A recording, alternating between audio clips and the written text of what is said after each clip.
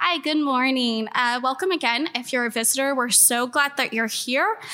There's a visitors list on the coffee table, so if you would like to sign that so we can get you more connected, that would be awesome. Hopefully the slide will show up, but the other announcement is the Ladies Ornament Exchange. It's on December 8th from 11 to 1 at Leslie Rose House. If you don't know where that is, just ask one of us and we can give you directions. Please bring a wrapped ornament, either homemade or bought, that's $10 or less, and bring a favorite holiday appetizer or dessert. It's only for women who have graduated college, but also feel free to bring any coworkers, neighbors, or friends that are graduated as well. So you have to have a degree? No. Yeah, just not in school. So, welcome. We're glad you're here. Hi. Yeah, so I definitely know...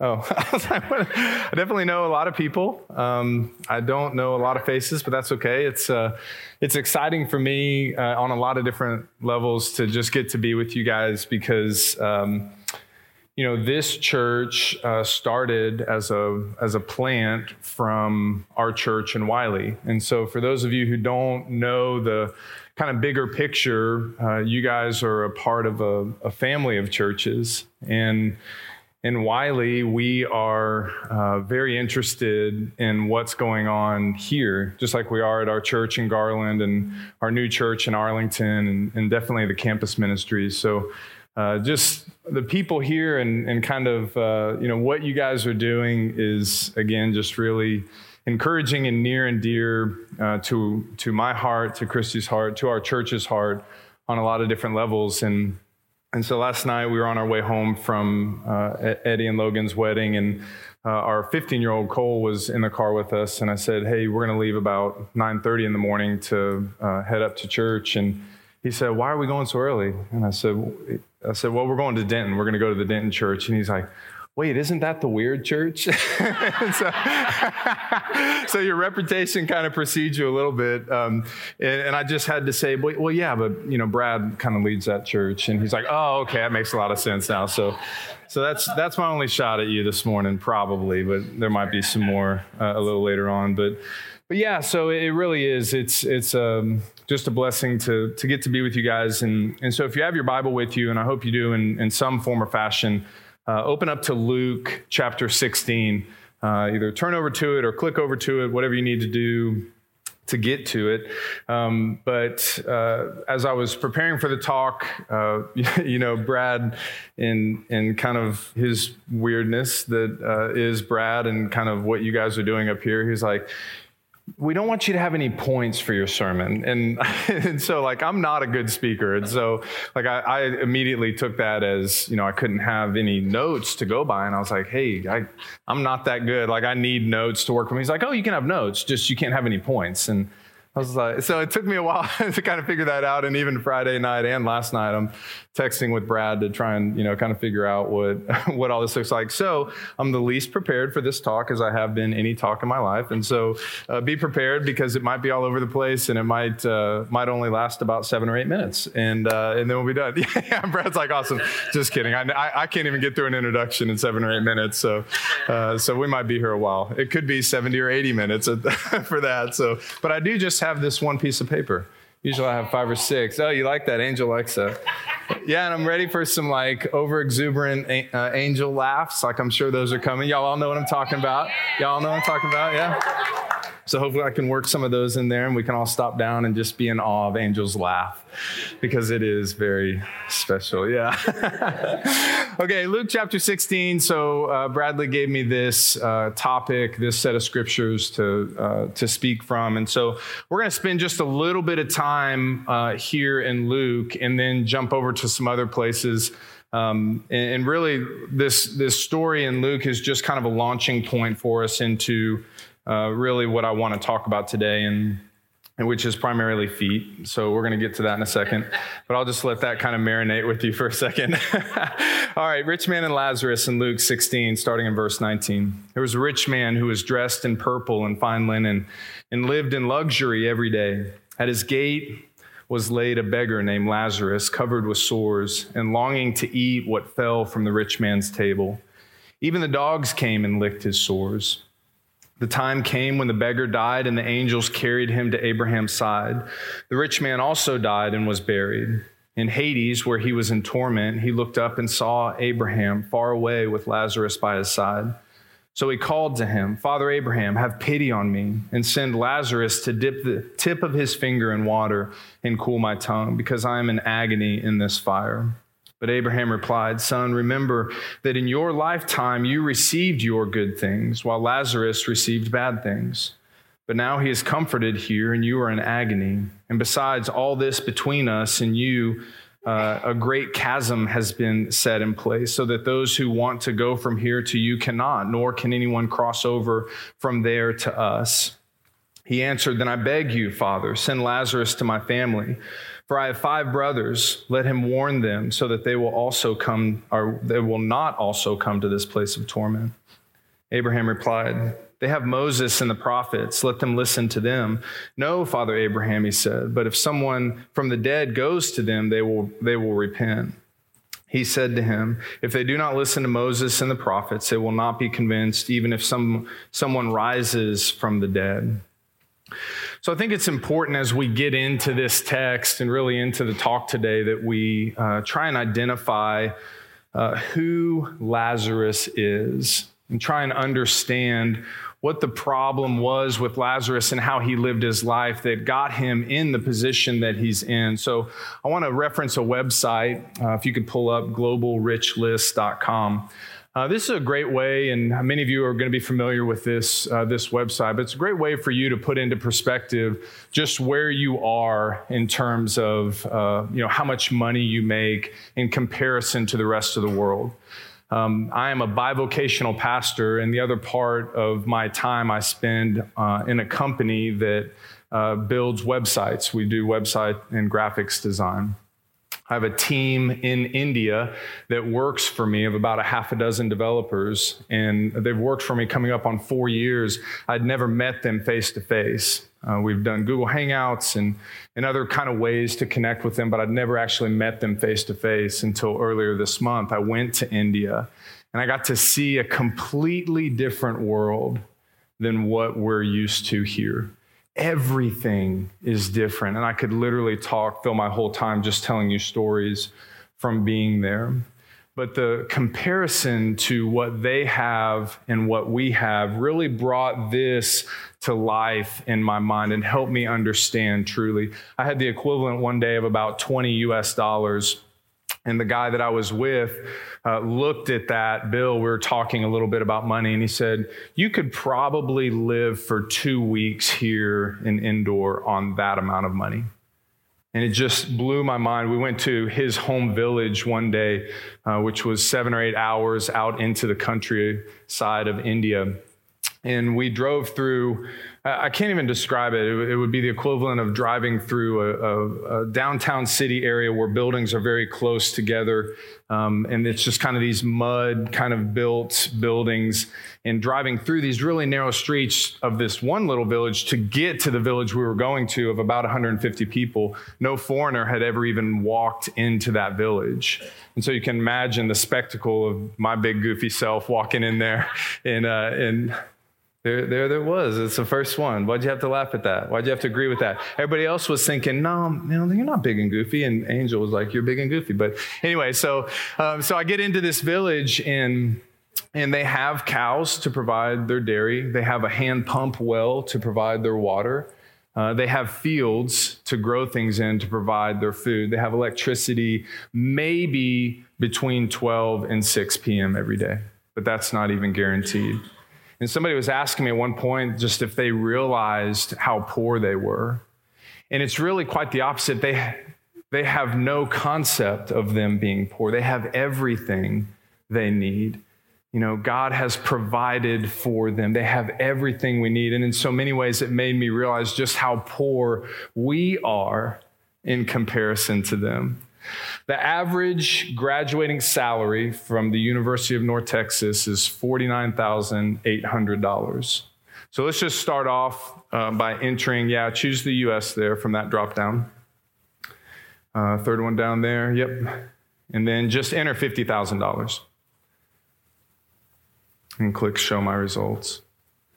And so what this will do is help you see graphically kind of where you rank in the top 0.31% of the world if you make $50,000 a year. And then scroll down just a little bit, Joseph. And keep going down. You earn $50,000 in 1 year. It would take the average laborer in Zimbabwe 49 years to earn the same amount. And so again, it's just mind-blowing. Now go back up to the top and let's just enter $28,000. Enter $28,000. And of course, a lot of us in here are thinking, who could possibly live on that amount? You're still in the top 1.5% of the world. And so I wanted to do this just to kind of help us identify quickly with the idea of the rich man. Any one of us in here very easily could right off the bat identify with that word, and we wrap a different meaning around it in the U.S. culture, what it means to be rich. You know, we get people that feel sorry for us if we make $28,000 a year or $24,000 a year. You must have done something wrong. You must not be very smart if that's all you make. And in comparison to the world, though, we are the rich man that's being talked about in this scripture. And so now we can identify, we all kind of see who he is and that we are him. And what was his sin? You know, so then the question for me in my mind went immediately to, so what was his sin? What got him in this predicament, in this place that he was, this place of torment? Was his sin being rich? Was his sin that he had an abundance of money? So you got to think for a second, he had not ordered Lazarus to be removed from the gate. Lazarus was still there. He had made no objections to the bread that was kind of flung off of his table in Lazarus's direction. He didn't kick him while he was passing him by, and he had not deliberately been cruel to him. We don't see any of that in the scripture. He simply did not notice him and had accepted him as part of the landscape, as part of his everyday vision. He saw his condition. Nothing stirred within him to help change that. Nothing stirred in his soul to see his condition and say, I want to bring him to a better place.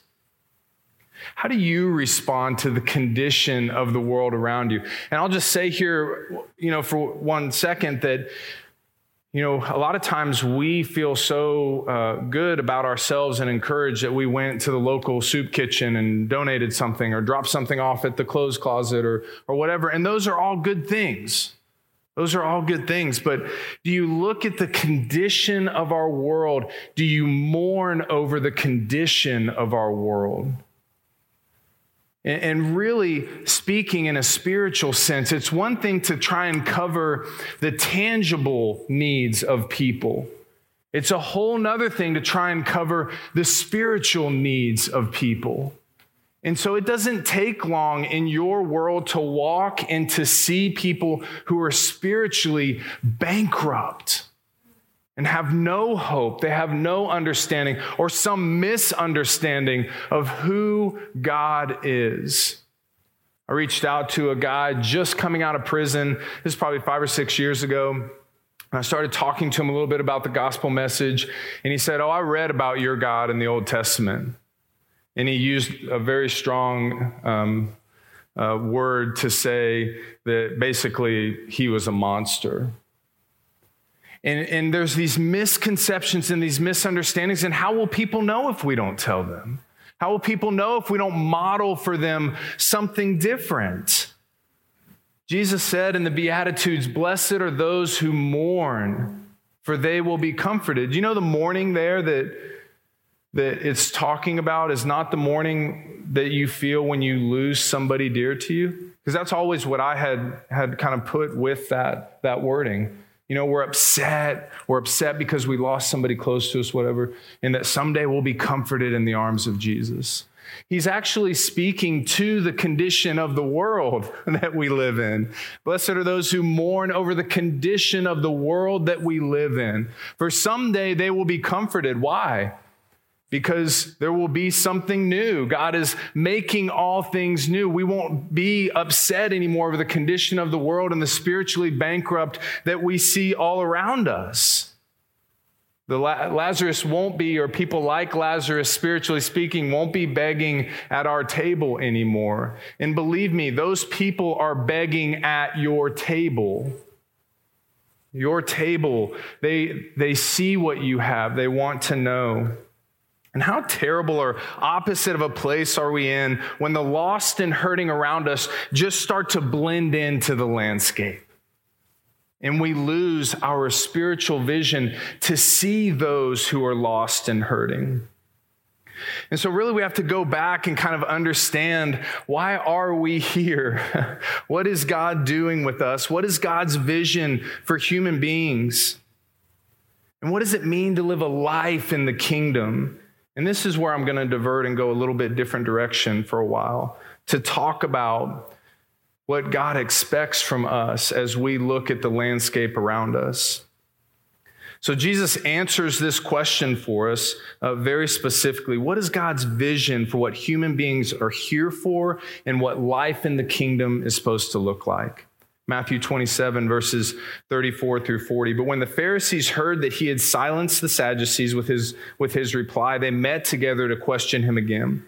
One of them, an expert in religious law, tried to trap him with this question: "Teacher, which is the most important commandment in the law of Moses?" And so just notice here, just real quick, that they asked for one commandment, but Jesus' reply contained two things. And so this is telling us something. Again, probably so many times Jesus heard the questions that were coming at him and like, you're kind of on the verge of asking the right thing, but let me kind of fill in some more blanks for you. And so Jesus is saying something here very important. And I would just ask you for a second to just flush out kind of the other religiosity, the kind of the stuff that comes along with the Christian mindset, and tune in here to listen to what Jesus is saying. What is the most important thing? Jesus replied, "You must love the Lord your God with all your heart, all your soul, and all your mind." And so we're asking, what is the greatest command? What is the thing that's most important?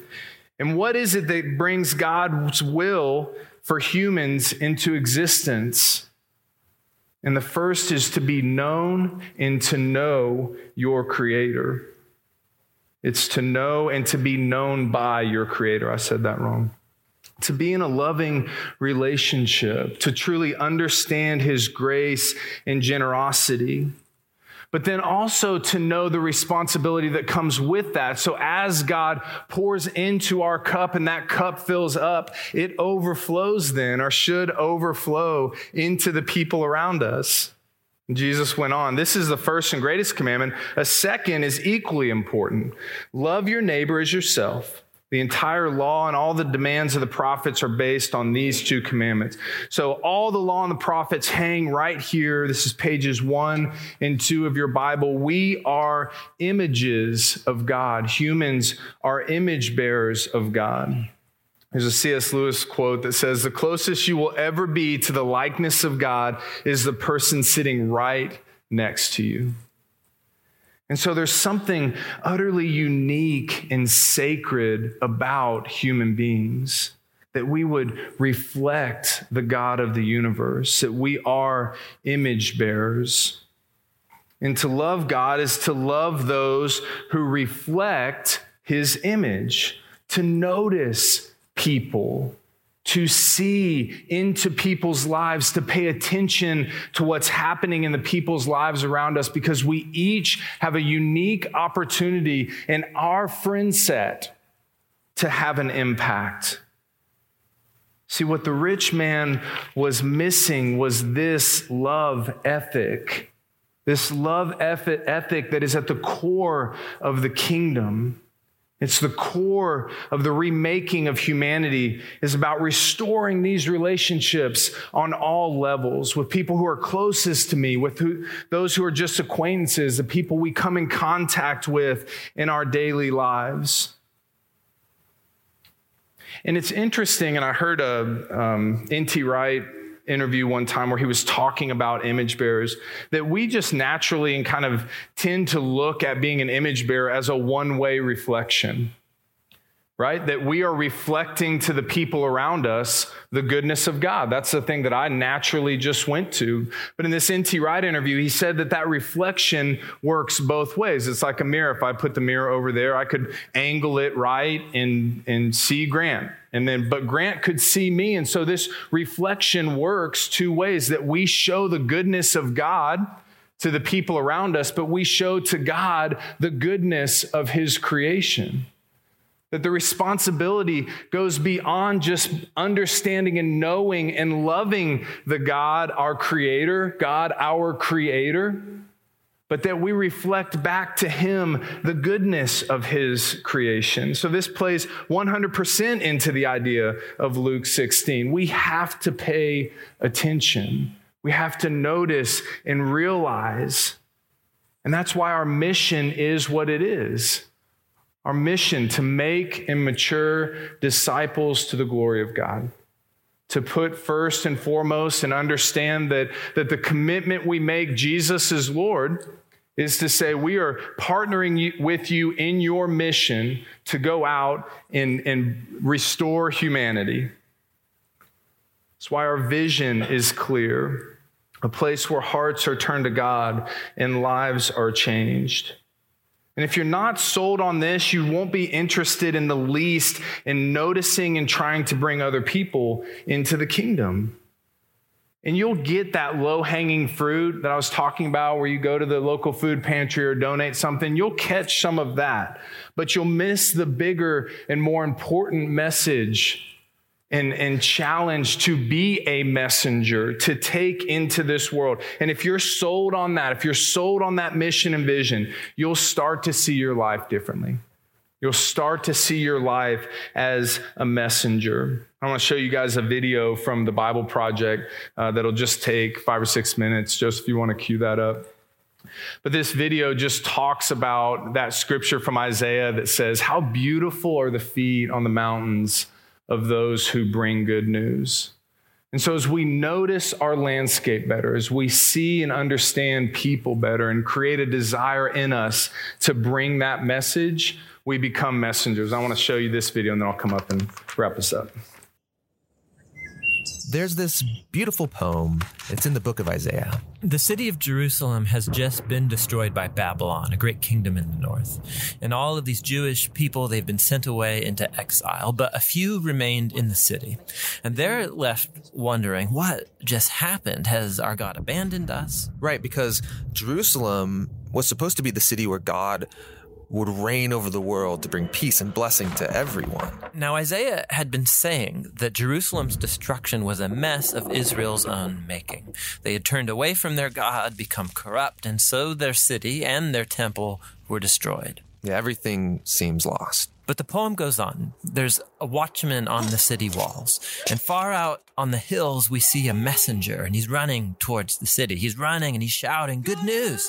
And Isaiah says, "How beautiful on the mountains are the feet of those who bring good news." Beautiful feet? Yes, the feet are beautiful because they're carrying a beautiful message. What's the message? That despite Jerusalem's destruction, Israel's God still reigns as king, and that God himself is going to one day return to this city, take up his throne, and bring peace. And the watchmen sing for joy because of the good news that their God still reigns.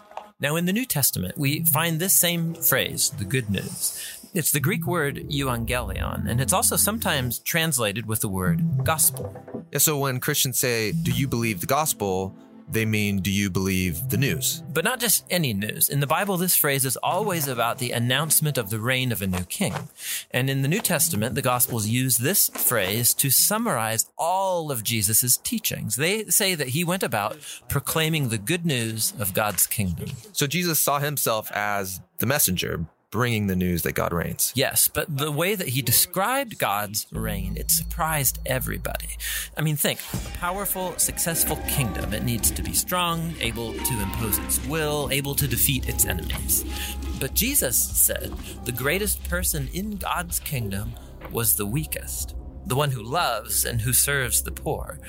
And he said that you live under God's reign when you respond to evil by loving your enemies and forgiving them and seeking peace. This is an upside-down kingdom. Now, Jesus also said that this kingdom was arriving with him. Yeah, so for example, there's this really interesting story where there's a high-ranking Roman officer, and he comes to Jesus begging him to heal his servant. And he even calls Jesus his Lord, acknowledging that Jesus is his authority.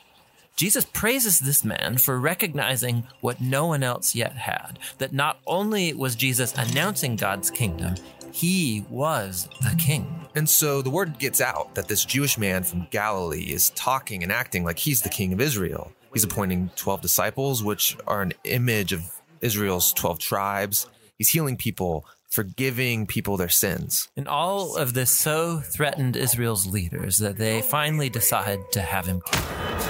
And Jesus let them. Yeah, which is a weird thing to do if you're trying to become king. That's right. But for Jesus, this is what had to happen. Jesus saw the sin and the devastation of his people Israel as just one small part of the entire human condition. How all humanity has rebelled against God, resulting in the tragedy and devastation of our whole world. So how is God going to bring his reign over such a world? Jesus believed it would be through an act of sacrificial love for his enemies. This is why in the Gospels, Jesus' crucifixion is depicted as his enthronement as the King of the Jews. Yeah, he receives a crown. He also receives a robe. He's exalted up, not onto a throne, but onto the cross. How beautiful are the feet that bring good news. And the good news now is that Jesus has defeated death and that he reigns as king, that he's dealt with our sin and corruption himself, and that he's conquered it with his life and with his love. And then Jesus sends his followers to go out and keep announcing this good news of the upside-down kingdom. And to invite everyone to give their allegiance to him, the king who defeated death with his love.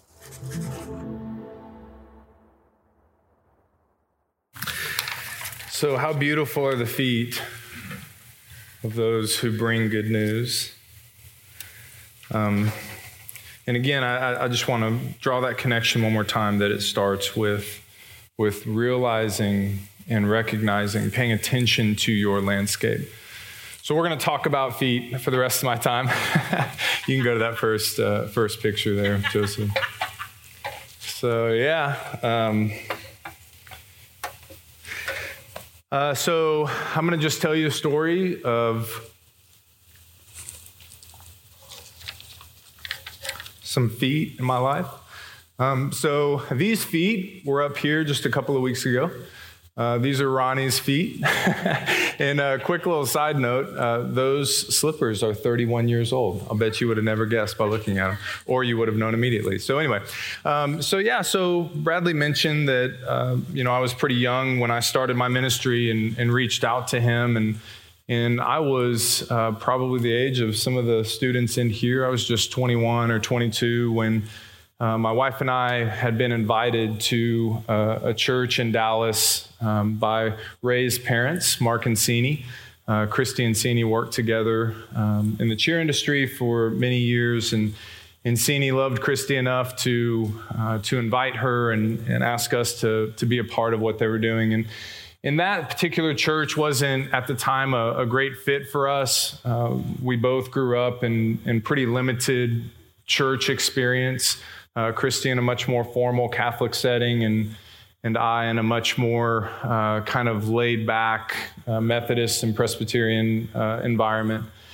And so when Sini invited us to church, that was kind of different in the first place, because not many people were really inviting us to church. We were a young couple and already had a child with us.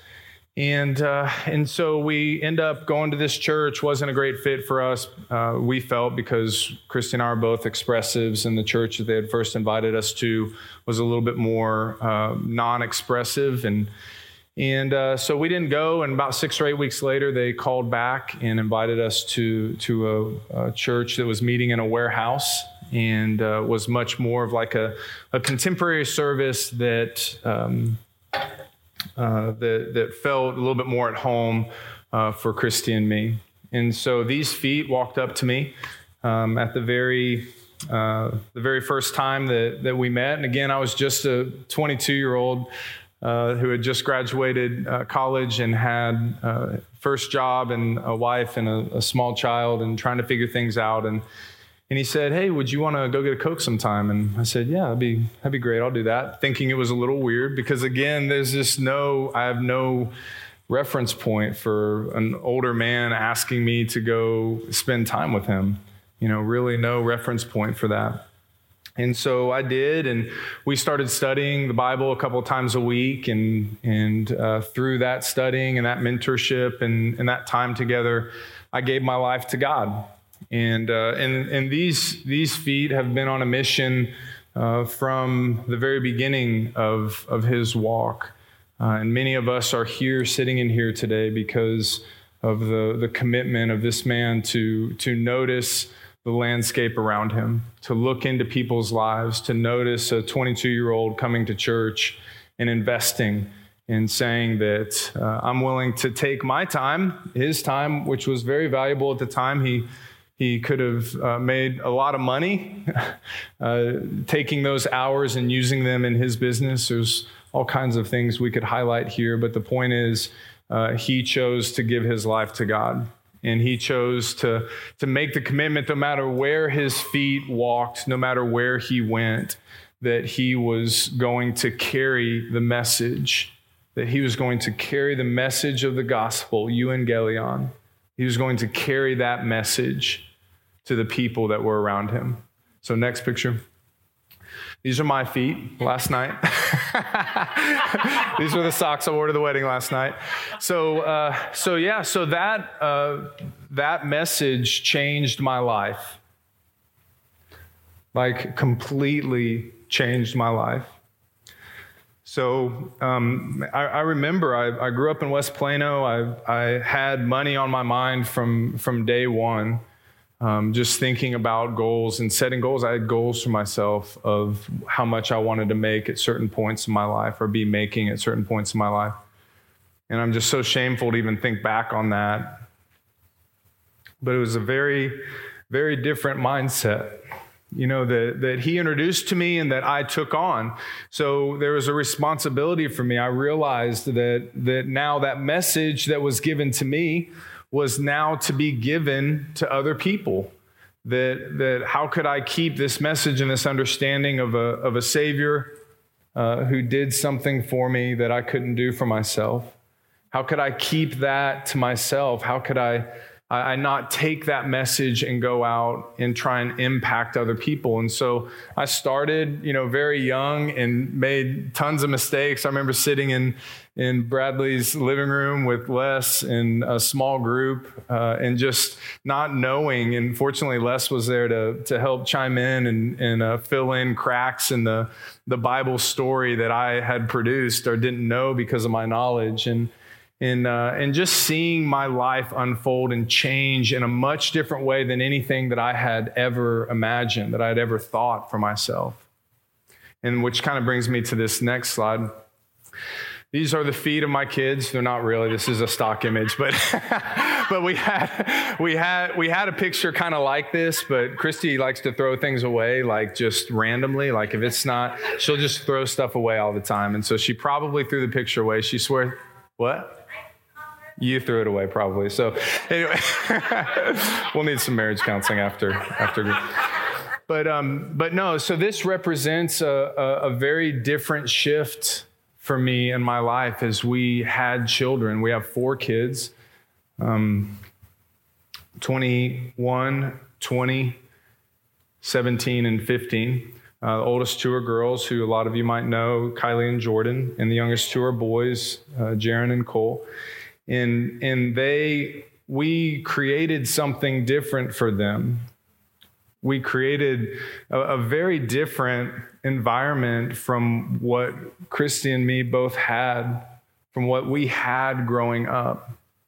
And that hurt a lot of times. That was really hard a lot of times, because you have to, make decisions and do things that go completely against what the world does. I remember Jordy played soccer, and she was really good at soccer and on a little club team, and they would have games on Sunday, and we just said, I'm sorry, you're gonna have to miss those games, which the coaches didn't like at all. I remember one time sitting in a circle after one of Jordy's games, and her coach was telling them that if a girl knocks you down, you knock her down. And I looked at her across the circle, and it was from me to the back booth, and I looked at her, I said, you will never do that. And the parents, all kind of looked at me like I was crazy. But how could I justify that? How could I say that that's okay? With the message that I have, with what I know that Jesus expects from me. How could I do that? And so I had this responsibility to these little feet. And with where you guys are now in life, a lot of you getting into this stage, if that's what you wish and what God has for you, that you be serious about that. That you be serious about the message that you take to your little feet. Because they're listening, they're constantly watching. They pick up on stuff that you would never even realize that they're paying attention to. You have a responsibility here. Okay? So this is a foot of a friend of mine, again, a stock image, because I was actually texting with him last night, and I couldn't bring myself to ask him to send me a picture of his feet. So as I mentioned, I have a business that does web and graphics design, and God has just had his hand on us from the beginning. We've always had enough. Like, we're not one of those companies that's, burning trails to the bank, but we always have had enough. God has always taken care of us. And so right after I left working at a bank in Plano, a friend that I had worked with at the bank called and said, hey, you're doing websites, right? This is probably 12, 13 years ago. I said, yeah. And she said, okay, well, I'm going to send this guy to you. Well, this guy was a veterinarian in Frisco. And so I started meeting with him, and we started working on a website. And over the course of the next couple of years, I would go meet with him, and we started, kind of talking a little bit. And one time we were at the end of our time together talking about his website. And I said, well, I'm headed over. I may have actually been headed to get with Grant, I think. And I said, I'm going to get with one of the teens in my youth group. And he said, well, hold on a sec. What do you do? And I said, well, I build websites, but I also have another job. I'm a youth minister for a church in Garland. And he looked at me and goes, I might be interested in that at some point. And I said, well, I study with adults too. I can kind of, tell you the same thing. He said, yeah, my kids are getting a little bit older. And, I've been around that religious stuff a little bit. And my family, he said, we've always had two camps in our family. We've had the businessmen who were very involved in the oil industry and come from a lot of money. And he said, and then we had the religious nuts. And I said, oh, well, who are the religious nuts? Well, his great uncle is Robert Coleman, who wrote Master Plan of Evangelism. And so I just can't help but think that maybe my feet were an answer to part of his family's prayer, for the business nuts, the guys who didn't understand the gospel or take it very seriously. And so I started studying with him at a McDonald's in West Plano. And we spent like 6 or 8 months going through Focus on Jesus. And he gave his life to God. We baptized him in Marcancini's spa over in Richardson. He didn't want anybody else there. It just had to be me and him. And so we went and baptized him. And it's been neat to watch God change his heart, Like all of us, he still has a long way to go, but he knows the gospel now. He knows the gospel now. And so I've got to see his feet, change direction quite a bit. Let's go to the next one. This is some Indian feet. Again, stock image, because I didn't want to. Yeah, I Googled. I just Googled Indian woman's feet. But no, this is legit because when I was in India, the the owner of the company that I was with, his wife was this lady named Radhika, and she was super sweet and just this really neat, very impressive lady. And they did break out their wedding album at one point and showed me their wedding pictures were amazing. But they do all that henna stuff all over their hands and feet. I mean, it's like a 5-day ordeal, their wedding. And so anyway, so these are her feet. And the reason I'm telling you about her is because I was talking to her. And as you probably know, in India, there's a lot of beggars. And we were in a market one time, a packed market. I can't even explain the amount of people that were in this area. It was at a food market. And I'm standing there talking to the guy I'm with, and I feel a tap on my elbow, and I look down, and it's about a 7-year-old girl, and she's just holding her hand out like this, and just, very disheveled and dirty. And I told her, I said, honey, I don't have any money on me. And she just, she couldn't understand me. And so she just stood there, very stoic, in holding her hand out. And so I took my pockets out. I said, I've got nothing to give you at this point. And she just stood there looking at me. And that's when I looked down and saw her holding the hand of probably a 15, 16-month-old little girl, naked from the waist down, with just a grungy kind of T-shirt on, and kind of crying and upset that, her sister had drug her out into this market. And it just, again, kind of shook my world of the need out there. And so I was talking to Radhika about this, and she said, oh, we don't give to those beggars in the market like that, because they just go around the corner and give it to their parents, and a lot of times their parents are involved in some shady stuff. She said, but what I do is I wait for sales to come on at the grocery store. And I go and I buy formula, and there's a orphanage here in Indore. There's probably many orphanages, but she takes that stuff to the orphanage, and those beautiful feet carry these things to those people. And I looked at her and I said, I want in on that. And she said, what? I said, I want to help you with that. How can I help you with that? Can I send you some money every month to help expand what you can give to them? And she looked, just blown away. And she said, well, yeah, I guess. She said, I can take pictures of the receipts and send it to you. And I said, no, I don't want any of that stuff. I know, I trust you. I know your heart. I hear what you're doing, and I want to help with that.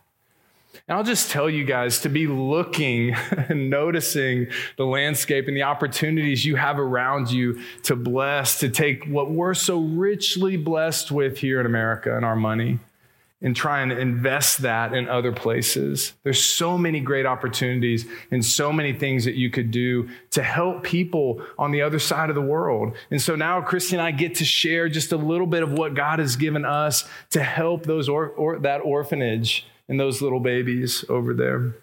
Okay, our next picture. So obviously we can do all this because of these feet. So we're committed to what we're doing because of these feet, because of what these feet did, because of the message that these feet carried, because of the act that these feet were willing to go through. So as I was looking for images, and this will be the last image I close with, you can go to the next one. So as I was going through Google looking for pictures of Jesus's feet, this was one of the ones that came up and just kind of punched me in the face. Because I want to be there, don't you? I want to be in that moment at some point, to see Christ, to have my faith made sight, to fall at his feet and to worship. And just a quick story from India. They respect their elders so much. I saw a 50-ish-year-old man sitting in the living room talking to me, and his mother walked in the door, and he got up and made a beeline for her and went and fell at her feet and kissed her feet, and she reached down and gave him a blessing. And it just reminded me of something like this, that I want to sit at the feet of my Heavenly Father. I want to know this. I want to experience this. I want this to be our faces here at some point. That we would be so overcome with what we're seeing and what we're experiencing in that moment that we can look back and we know we spent our lives well. We're given the same, right? We're given this breath. I woke up this morning thinking, I get another day. I get another day as a messenger to bring. I need to pay attention. I need to be purposeful. I need to think through this. But I was just thanking God, thank you that I have breath in my lungs to go out and carry this message. And I hope you'll do that too. I hope you'll look at this. I hope you'll walk out of here. You probably haven't heard anything amazingly new this morning, but maybe it's a reminder for you or a highlight for you to take your story, to take your message out and pay attention. The rich man's sin was that he wasn't paying attention. The lost and hurting had blended in to his landscape. Let that not ever be the case for us. Amen. That's what we want. Let's say a prayer. God, help us. We need you to help us carry this message. We thank you that you've entrusted us with our mess ups and our sin and our struggles, that you've counted us worthy to go and take this message to a lost and hurting world, God. So please walk with us as you promised you would. And let us lean on that promise to, again, just go out to a lost and hurting world and take this beautiful message to be the messengers that you're calling us to be. I pray this blessing over this group now in Jesus' name. Amen. Thank you, guys. Thanks for joining us for our sermon podcast. We would love for you to join us on Sunday morning or in one of our small groups during the week. And you can get more information about that at dentonnorthchurch.com.